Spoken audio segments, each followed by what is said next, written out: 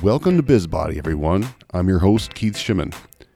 There's a common trait that most successful people share: consistency. They wake up to routines. They have people that support them, that have similar mindsets. Their schedule is set up for a specific goal.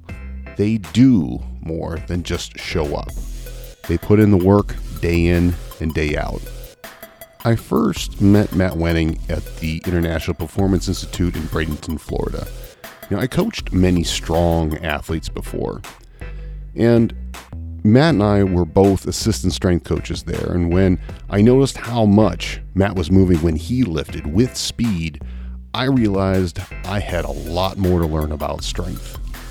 Matt took my expectations of what a human being could lift to a whole new level. And he continued to practice, read, and shared, every step of the way, every day. That staple of consistency. Matt has his master's in biomechanics from Ball State University. He owns Ludus Magnus as gym. He is an experienced equipment designer.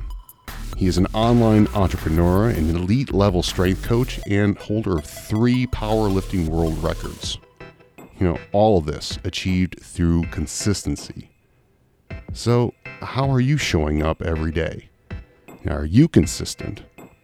Or are you just going through the motions, saying you're going to start something new and quit just to do it again? Or are you putting together a schedule to make sure that you are on point and showing up every day? In this conversation, we talk about what it means to be consistent and how to be consistent and how to show up. And now, the conversation with Matt Wenning.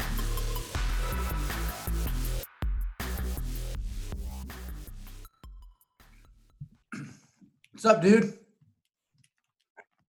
What's up, man? Shit, not much, man. Just working and It's only been like 20 years. I know, dude. It's been forever. It's been forever. Man. I'm trying to remember. Weren't we at IPI at the same time? Was that where we met? Yeah, dude. It's been so long ago. Yeah, I don't yeah. remember. Yeah. So All that I was by that time I was in my my GA.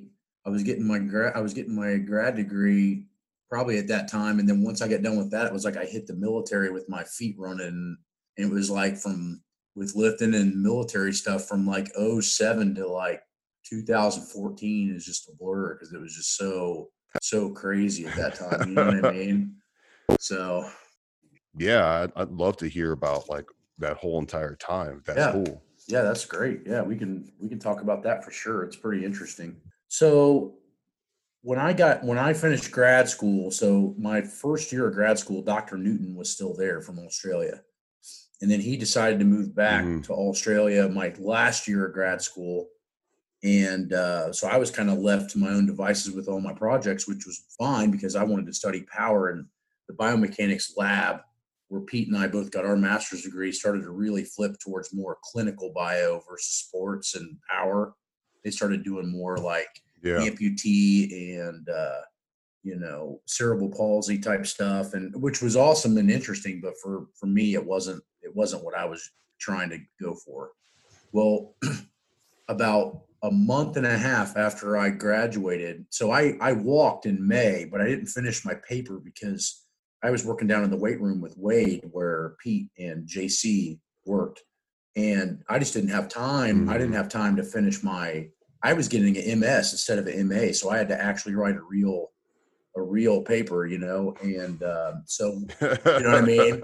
And coming from completely, it's totally different. Coming from there, they were Nazis about it. I mean, I think I turned in my final paper probably about 14 or 15 times before they finally approved it, just for small, little, tiny, crazy shit.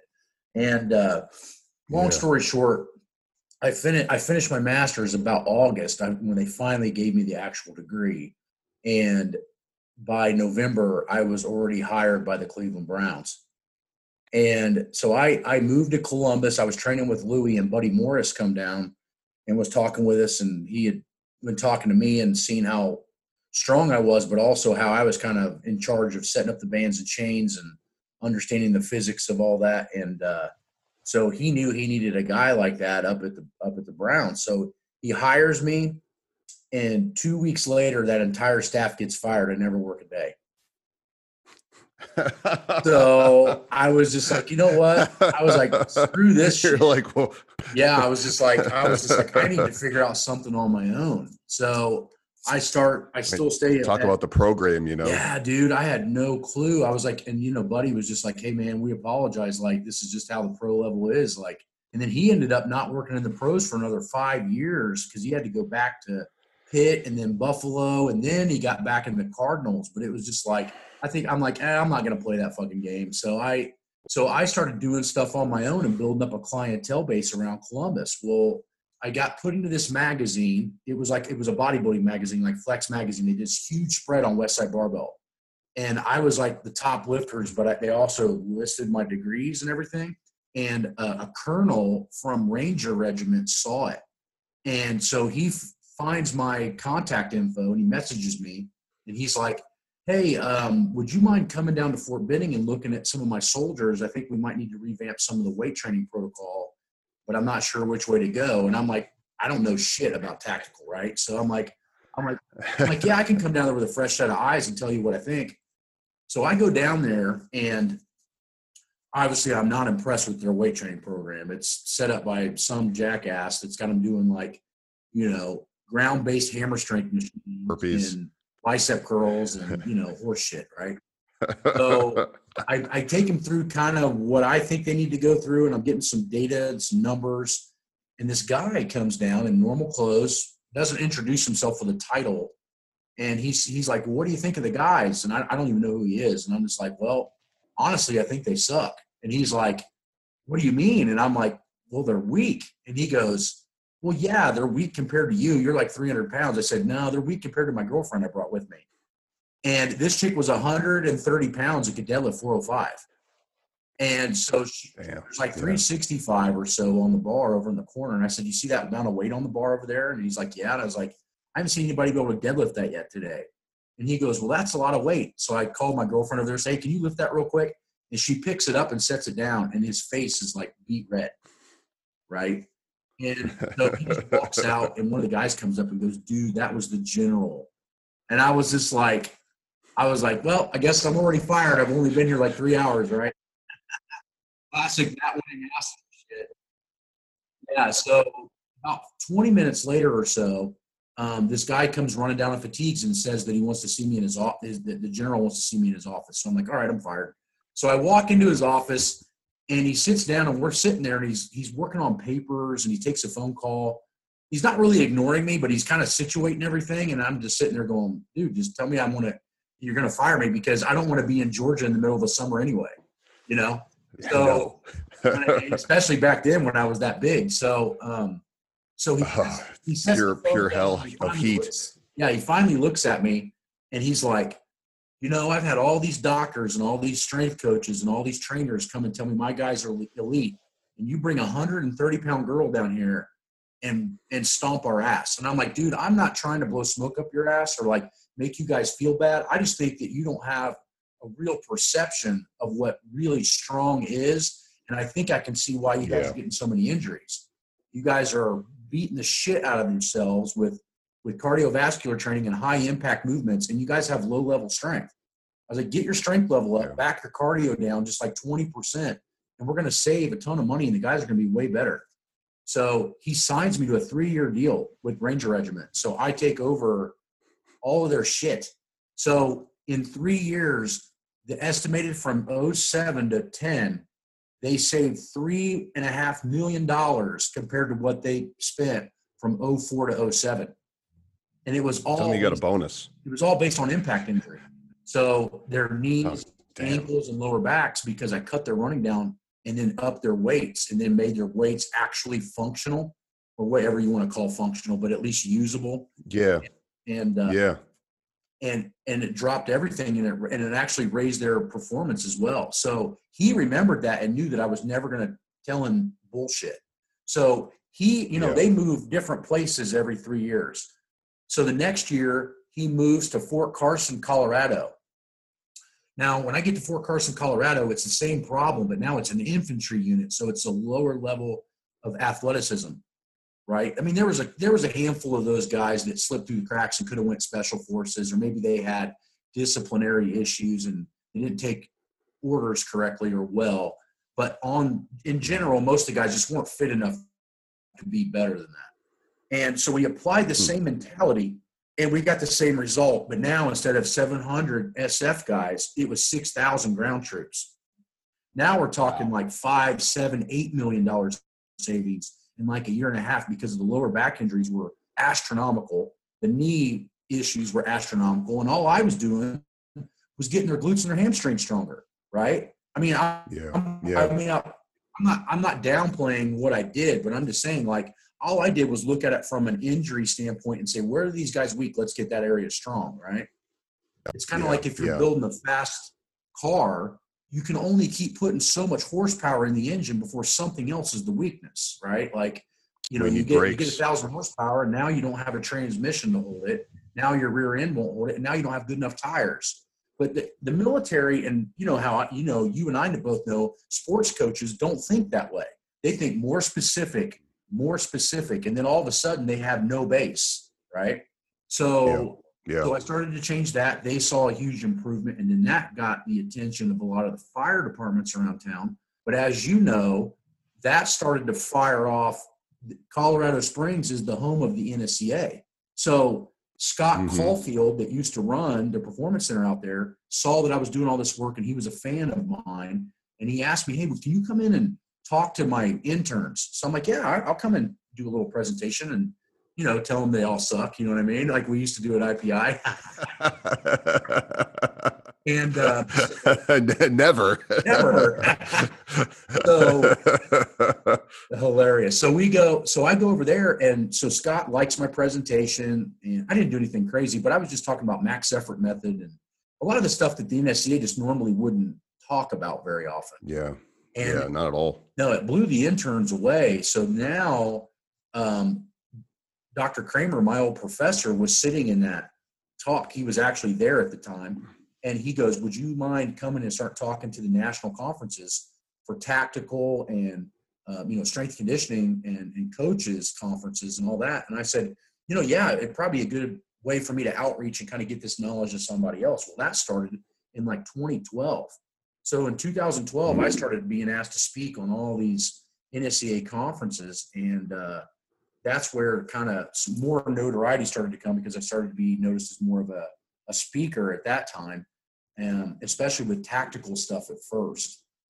So that started. And then, in between all that time, I broke 3 all-time world records in powerlifting, and then started my own facility. And now I'm in charge of 4 fire departments in the Columbus area. And then I still get contracts with the military occasionally, but they're pretty far and few between. It's weird. It's the only time a Republican's been in office, and we really haven't had a lot of spending for the military. It's been kind of that's opposite. If I would have been in this position, I know you're a couple years older than me, I think, but if I would have been in that position in about 2002, when all that shit in 9/11 happened and Bush was in office, I wouldn't have to work right now. That's how much money was flowing into the military. But right now, it seems they're more concerned with technology than they are fitness and reducing injuries. So that's just kind of what we deal with. Yeah, that's crazy. I mean, one of the things that has been repeated over and over from when we were talking previously, and it seems to be a reoccurring theme, is consistency, and with consistency of training, consistency of schedule, consistency of learning, putting all those things together, because you basically are multifaceting so many different levels of your operation and yourself. I mean, what's been a really big key for helping you like put that time stamp together for schedule, and what does a day look like for you now? Well, I always, selfishly, but in a good way, I always try to put myself and my knowledge and my physical performance first. I feel like the big thing that's missing in coaching now is that nobody's willing to put their particular skin in the game. And for me, obviously, you remember when I was just coming out of college and I was already a gifted lifter, but I was already working really hard. And to me, it was building that foundation that when I was a kid, I had a little bit of gifts of being a bigger guy, but I put the work in. And, you know, to get to those world-class levels, it took me the consistency. It took me the drive. It took me the little tiny things that everybody else didn't want to do to be the best. And I remember that I knew at about 2022, about the time you and I met, that I was going to have to put in a lot of work to be one of the best of my generation. It wasn't going to come easy. And I'm not saying it comes easy for anybody, but for me, it took everything. It was a 24-hour-a-day job. So to me, it was always a consistency thing. I always had to just do maybe not more, but maybe more and smarter than other people would do. And then I just calculated everything was instead of being a money to, job ratio, it was always a stress to money ratio. So if I felt like something was too high a stress for me to take on, and the money wasn't valuable enough for me to afford that level of stress, that I didn't do it. So it always allowed me to have more water in my cup, so to speak, to be able to sustain more training. So that was always a balance. Really point. Cool. And then I started to realize that I was only a really good coach for about 4 or 5 hours a day, which is not, necessarily easy if you're a college strength coach or a pro strength coach, or even worse, a high school strength coach. But I know for me, I'm so intensive with what I do that I get worn down after about 4 to 5 hours and I become lethargic and I actually work against myself. So I think the big thing is you have to know what your limitations are and then make the most efficient possible positioning you can on those particular assessments. You got really cool equipment. Your belt squat is fucking awesome. Looks really cool. The reverse or the good morning machine that you've been doing, the bars. You also work on your cars, so you have time for scheduling fun work along with it, right? Along with your cycles. You got the motorcycles right now, the bikes. And it seems to me that your work is your play a lot right now, which is cool. That you designed it that way. What are all the pieces of your business now? Like, what are the actual construct in your team? What is that like, or is it primarily you? Sure. So it gets hard to see, the entire puzzle on the internet, but what I do is I usually help design or completely design the pieces that you're seeing. So the belt squat machine, the good morning machine, but I am not a fast enough fabricator to provide those pieces of equipment at a scale to sell. So what I did was it took me about 6 years of playing around with different companies till I found the right one.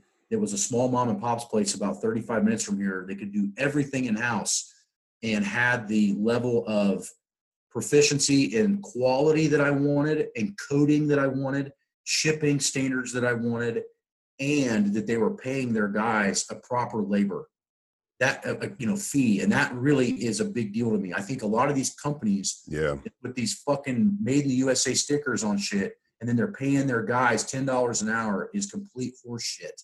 It's not helping the economy at all. So my stuff can be more expensive than other companies, but with that in mind, that's why. Is that I'm looking to pay people a quality living that they can make, they can support a family, they can have a normal job. I think, it's sad that our economy has gone that way, where manufacturing's been treated like a secondhand rate thing. And so it's awful. So what I do is I design the stuff, but then I'm smart enough to find people that are good enough to help me with that. So I basically have my Wenning strength side of the business with the equipment is now ran by the guys that build it. And I go in and make the R&D we call them generational changes. So the belt squat's actually in its 4th phase of revamp. We're actually getting ready to launch a 5. So I go in and design those things, but I'm really good at sitting down and designing and then cutting the first one off, making the actual mold, and then let them copy it. Because then I could sit around and it could take me maybe 2 hours to do something that a very high level fabricator, that's all they do, they could probably do in like a half hour. But I have to sit and really think about the angles and the cuts and the welds, because I don't do it all the time. I'm good at it, but I don't do it all the time. So I'm very good at finding people that make me shine, as far as those things are concerned. All the manuals and everything like that are completely written 100% by me. They get edited by, I actually train a lady that's a retired teacher that has a master's degree in English. So she helps me with, my retarded writing, that doesn't always come out. I'm getting better, but it's one of those things where, you have to have a certain kind of mindset for that. And I'm right in between being highly educated and being a fucking complete meathead. So it's a good blend, but it's tough. So I would say that probably 5 to 10 hours a week is put towards those particular products. And then I have an entire media team. So all of these YouTube channel videos that you see are all being ran by another company that come in and shoot the videos, but they do all the editing. They run the entire website. They take all the orders for the manuals. So basically what you do is, as you start to grow, you have to develop a team setting of ability to be successful, because when you got your hands in, 5, 6 things, there's no way that you can sustain that all yourself. But the difficult part about that is finding the team members that you can turn your back for a week and they're going to get done what they need to have done. So that's another edge of the business. We also have the gym, which is constantly staying busy, but we limit that comparatively to, I work 8 to noon. That's all I'm good for training people. After that, I have to go sit in a dark room for a little while and collect my thoughts so I don't fucking kill anybody. But you know how that goes. Nothing like rage. Yeah, nothing like rage. Yeah, mega rage. So we have the gym, and then we have the contracts with the fire departments, which I still run 100%. Within the next 1 to 2 years, all of that's going to start to transition into former interns that I've had, that I pushed and made go to school to get their master's degree, so we can start to create a team. And then what will end up happening is I'll start slowly backing off and just being in the managerial setting.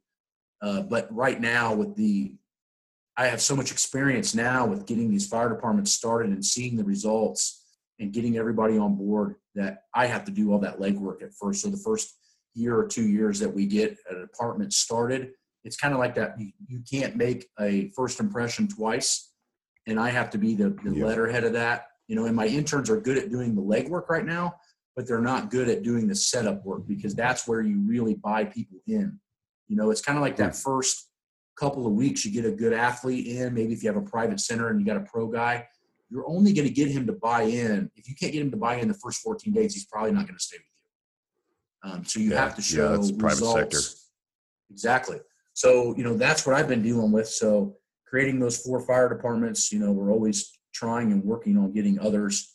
But we're getting pretty close to maxing that out. So we got fire departments, gym, online manuals, and now we've dived into online coaching in the last probably 3 years. So we have 65 or 70 online clients.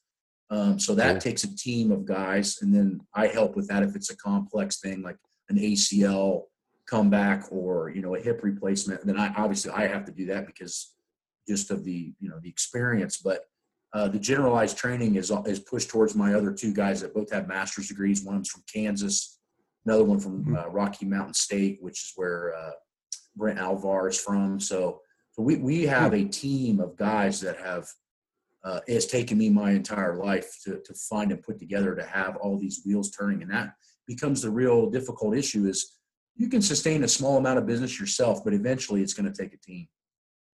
Yeah. I thought it was cool. A quick rewind to the beginning of the conversation where, Newton stepped away and you ended up going through part of an educational process that you're like, I don't know if this will be for me. And then on your feed, you have a whole separate part of your gym dedicated towards helping people with special needs, which I thought was interesting, how this part of your life at that point in time was like, I don't know about this, but then it looks like you get a whole lot of joy Yeah. out of what you provide for people with special needs, and seeing the difference just by adding physicality in their life. I mean, what does that feel Sure. like for you? And can you talk about that? Yeah, I mean, it's huge. I mean, the thing of it is yeah, I think it's certain types of disabilities that I'm really, really close to wanting to try to help small kids that have issues like that, because the kid that you're seeing, Trey, that's kind of, I've tried to help on the Instagram, make a little famous and see the type of stuff that we step out of and do at the gym. He has the same walking gait issues that I had getting out of cast after I got hit by a car. And he's the exact same Got it. age that happened to me. So I have this connection with him that he was the same age I was in a wheelchair and I was bedridden and I couldn't move or walk correctly out of cast. So for me, it's kind of like, okay, this is all the information you've put together. This is all the education that you have, you know, put yourself through. Now fix somebody that you wish could have fixed you when you were that age and had those issues. Obviously, his is a spinal cord problem, and he had a brain tumor. But I feel some connection to him because of the age and the problems with his legs, because I remember those issues. So I'm when I do that kind of stuff to help kids, I'll help any kid that I feel needs me, but it's mostly an interview of the parents, because the problem is, you find, is that most parents that have kids of that nature, they're not willing to put the kids through tough enough shit to make a difference. They feel sorry for them. They try to protect them more.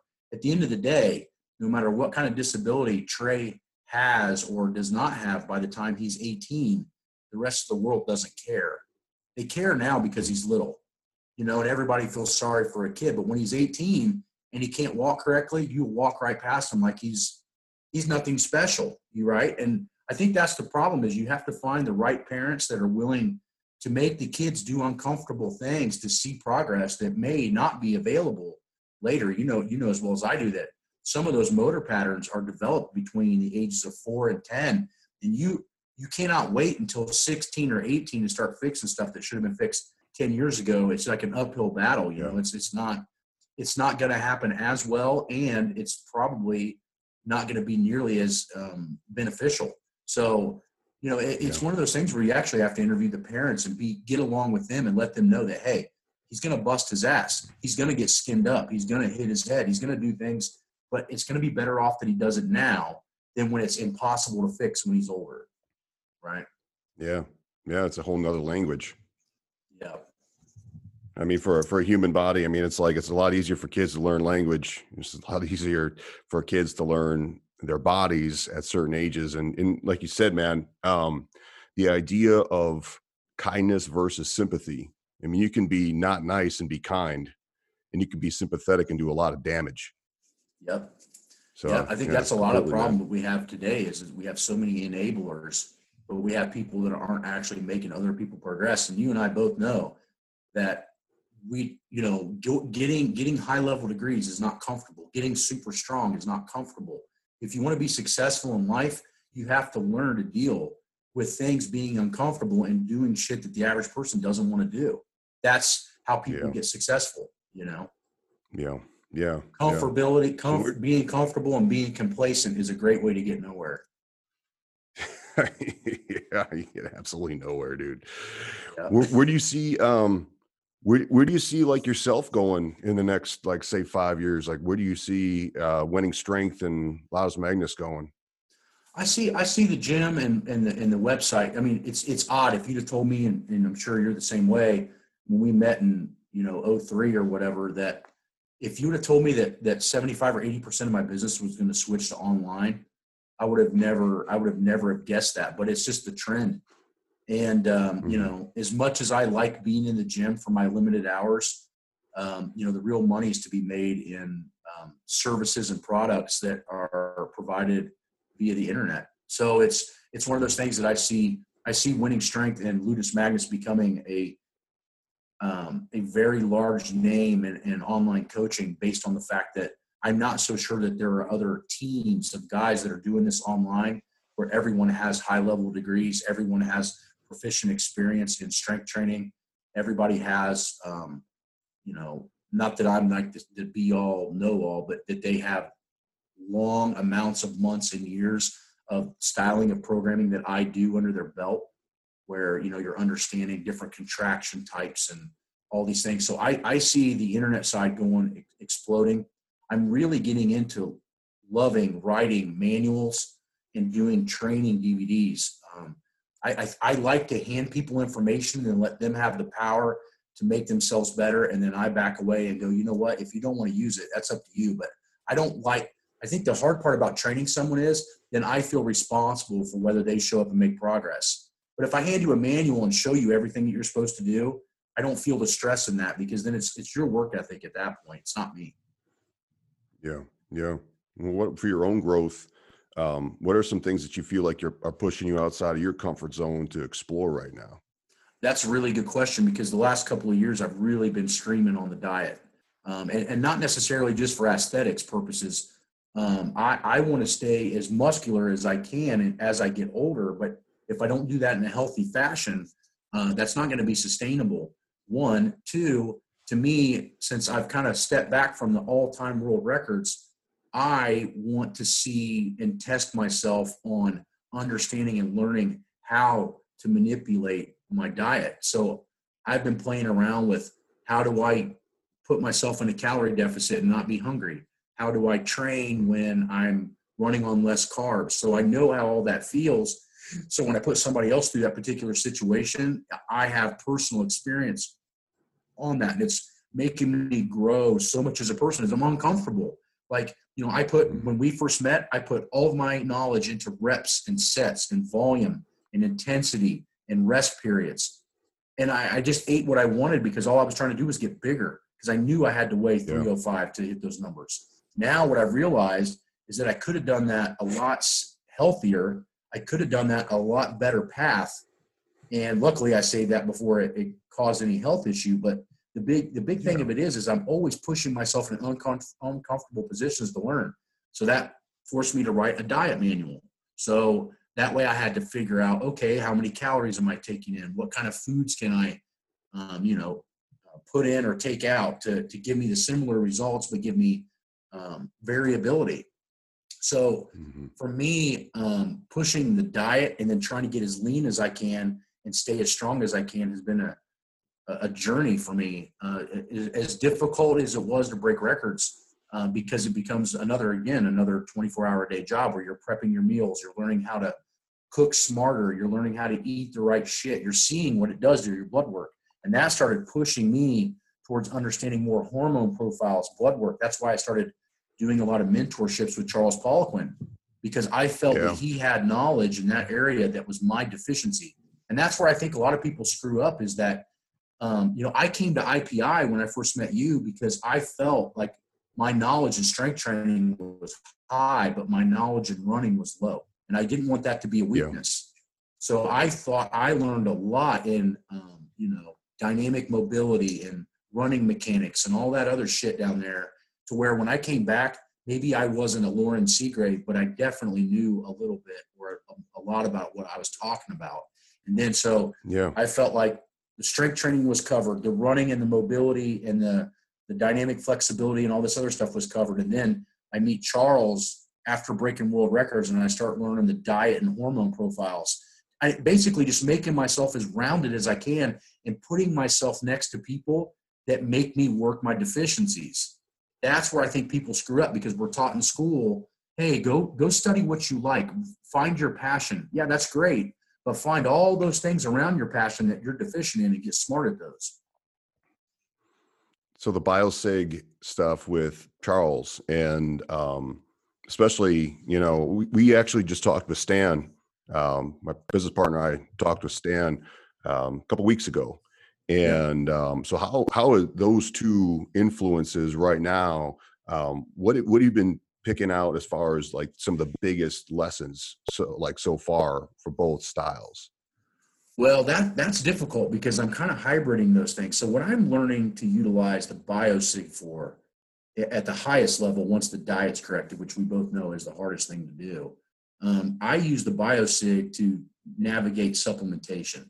So if I see a guy has a recovery issue, or a toxicity issue or a gynoid android issue, I use that as my quick fix blood work for clientele base or firemen. So actually, I just spent 7 hours yesterday, which was brutal, doing these bioprints on probably 28 different firemen and then breaking down what their red flags were and showing them how to fix things. But a lot of what I use the BioSig for is to recommend and kind of get a kind of a bullseye view of some lifestyle change things that we need to do, i.e., I think Stan on one side, the way he eats is how I would, in a nutshell, tell almost everyone to eat, because you're not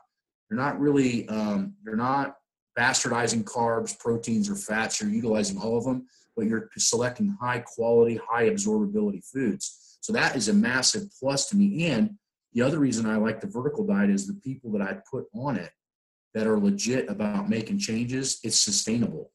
Now, we all know that dieting, there might be a better way than vertical, but I haven't seen a better way that's sustainable.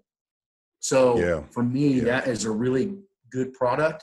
But on the other side of the things is that BioSig I utilize to show the firemen and a lot of the people I train to get away from parabens, get away from aluminum deodorants, get away from styrofoams, get away from plastic containers, plastic foods. And this is huge because most of my firemen come back high gynoid because they're in fire retardant gear that's causing them to have estrogenic side effects, which is why you see a high cancer incidence in the fire service, because their estrogens are through the fucking roof. So by utilizing that system, it's showing me the correlation with that. And then I utilize a vertical diet to fix their nutritional needs slowly. And now how I do that is Stan's pretty much, go my way 100% and don't really navigate away. What I found is experiment with about 350 firemen is that if I let them have at first, the first 30 days, a cheat meal every 3 days, then after 30 days, they go to 5. And then after 60 days, they go to every 7 days, they can eat what they want. And what I found was by default, I started looking at research. The European Psychology Journal was talking about basically how that matches verbatim long-term habit changing. Right. So I'm going to change their mentality on how to eat. And that's so I've kind of blended in the psychology of habit forming, Stan Efferding's vertical diet on how to eat, and then on Charles BioSig's side, how to structure and identify some key variables that may be causing some hormonal shifts and imbalances. And that, to me, in those three sectors, you can't beat it. Like, the only way you could beat that is that if I was a physician, could do immediate blood work on people, right, and then dial everything in 100% based off of things that are going to cost a lot of money to measure. But I feel like with these three things, the cost and the package in and of itself is a pretty solid way to make some really good lifestyle changes that are going to be more permanent. Yeah, it's like you said, the base of that pyramid's got to be nice and strong, and those seem like, especially with the basis for taking the villain away from food, period, and placing the responsibility on the individual to make habit forming changes is a solid place to go. And I think it was interesting too. There's a podcast that was focused primarily on microbiome and the idea of microRNA that's being researched right now from, when I was thinking microbiome, the first thing that pops in my head is just probiotics, right? So bacteria in the gut. And it was interesting. He was talking primarily about fungi in the gut, viruses and parasites that are necessary for symbiotic relationships to push out microRNA. And it's also absorbed through the skin, like what you talked about with your firefighters that are, Fire so retardant gear. It was, so it's like, okay, we're getting all this information from absorption, from multifaceted, like our organs of our skin and from our gut lining, and also from these symbiotes that we need. So it's like, if we're going to take care of our main baseline of what we wear and what we eat and what we surround ourselves by, and the information from how we're absorbing, how our relationships are with the people around us, and how we Yep. conceptual that framework, man, Yep. that's huge. Just like what Well, you said you ever notice with this? psychology of it. You notice the same thing. Exceptional people and insanely productive people have a very tight circle. Yeah. They don't allow a lot of negative energies in. They stay separated from a lot of the general bullshit. You know, a lot of the most successful people I know aren't even super, you know, unless it's part of their job like me or something, that they're not super accessible on social media. They just don't, they're not even there. You know, Yeah. that's a huge thing. But yeah, I mean, going back to what you're saying is like, think about how many receptors we have to just sunlight or lack of, right?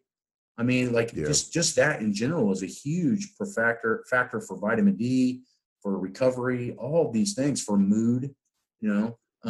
So if sunlight can be that big of a change, then what the hell is, you know, the type of food you're eating and absorbing going to do? What is the type of stress levels, which I think is monstrous in how you absorb foods, how you absorb training? Do you grow or do you stagnate?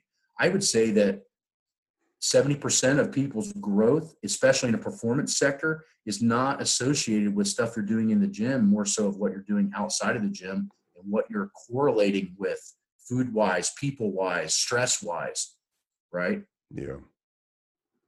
Do you have a way that you've been helping people out with their relationships, or is it primarily the structure that you have around the gym in coordination with you and your team to help them communicate more frequently with coaches rather than people that may be leading down different path? Yeah, that's I think that might be the next avenue in which I would like to really start working on. You know, we are so my biomechanical background. You know, I am so movement pattern based that I almost focus too much on movement quality versus Yeah. those types of factors. And I think that's probably the next gate or my next, I would say, deficiency. I think a lot of people don't talk about what their deficiencies are. I have obviously a special mindset to be able to do the things I've done physically.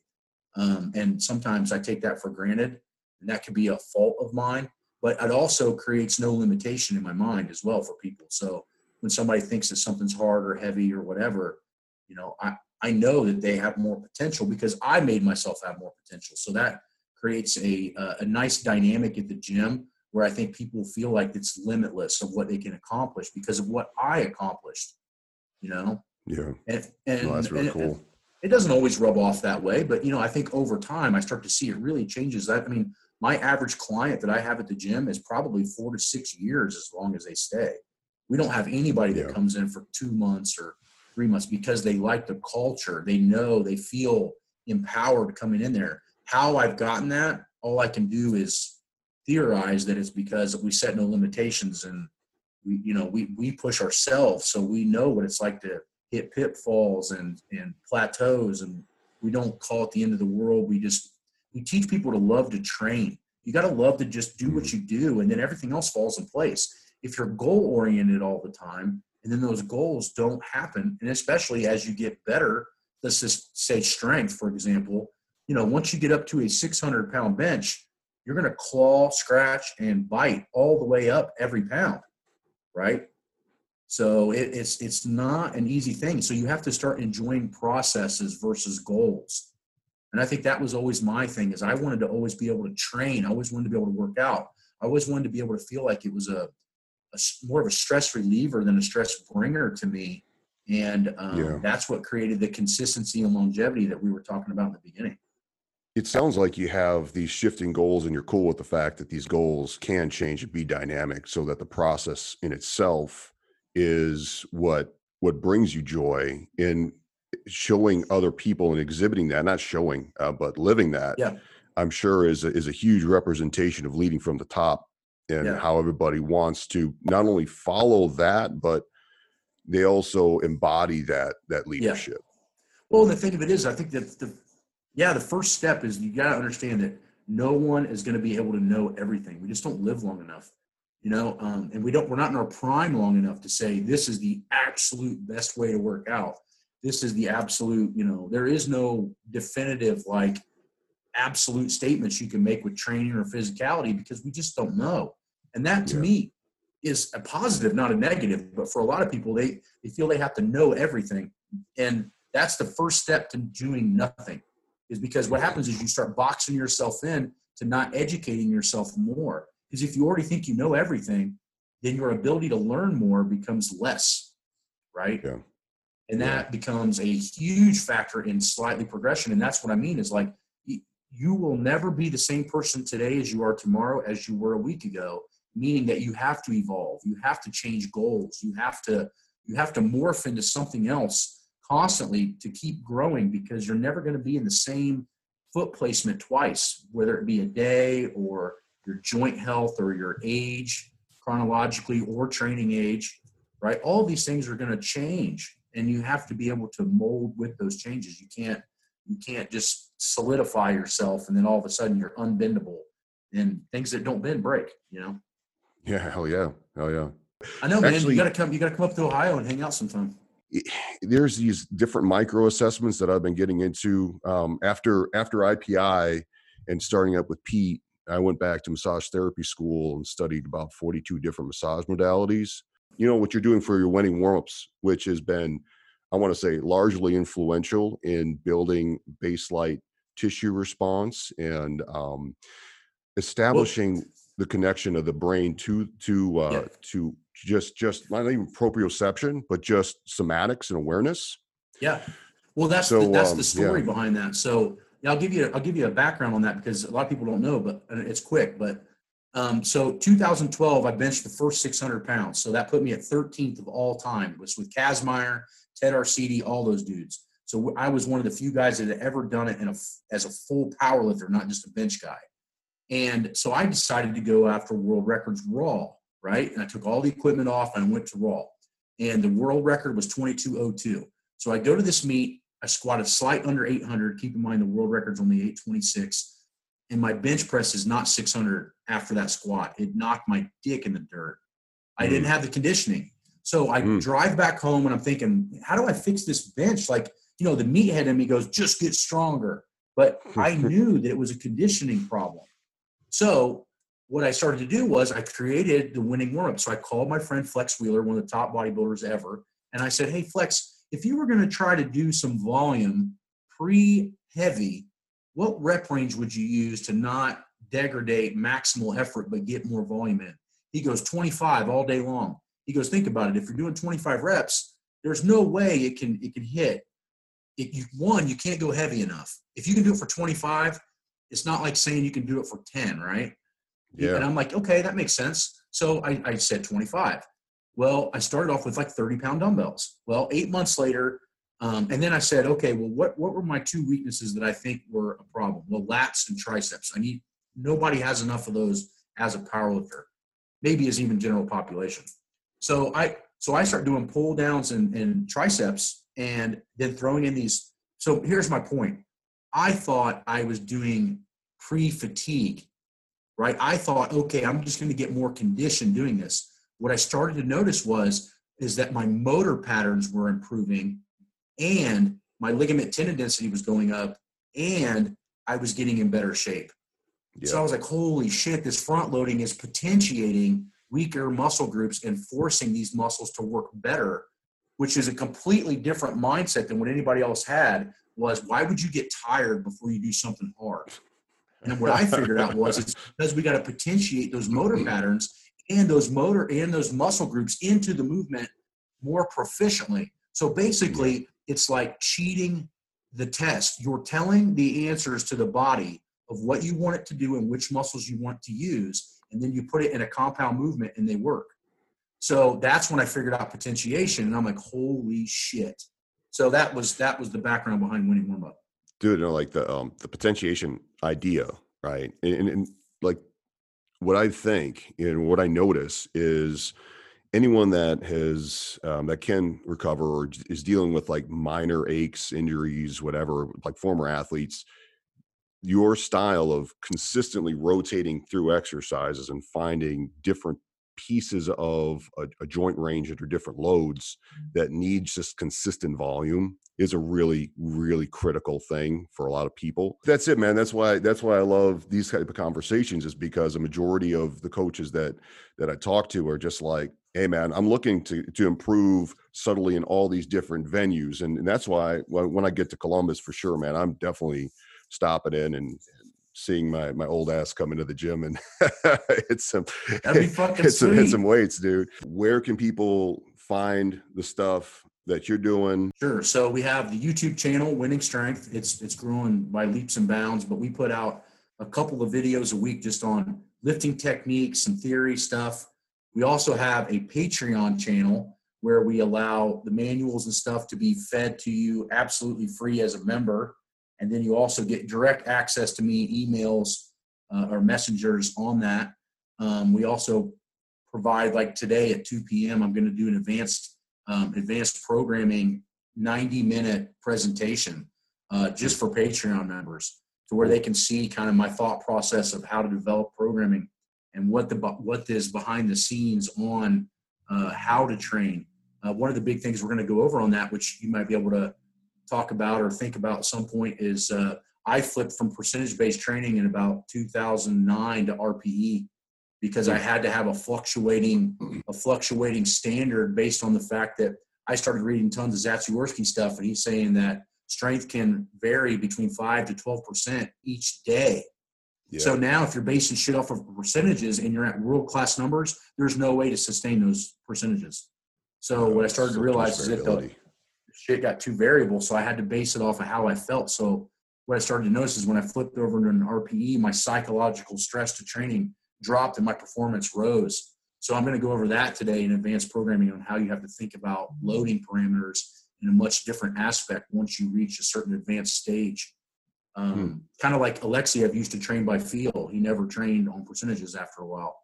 So we have the Patreon channel, we have the YouTube channel, Winning Strength, and then we have the website, winningstrength.com, which you can order equipment, manuals. We have online coaching there, which I feel we're one of the best in the country at it. And then we have, equipment.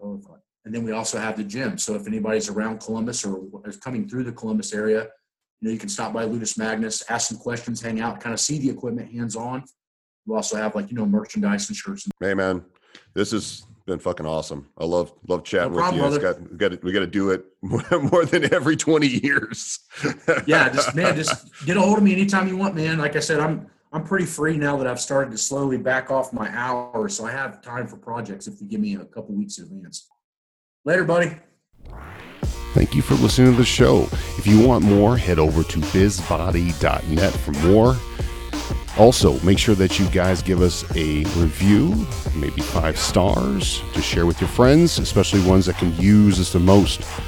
Next week, Josh Hash from the Strength Side. Until then.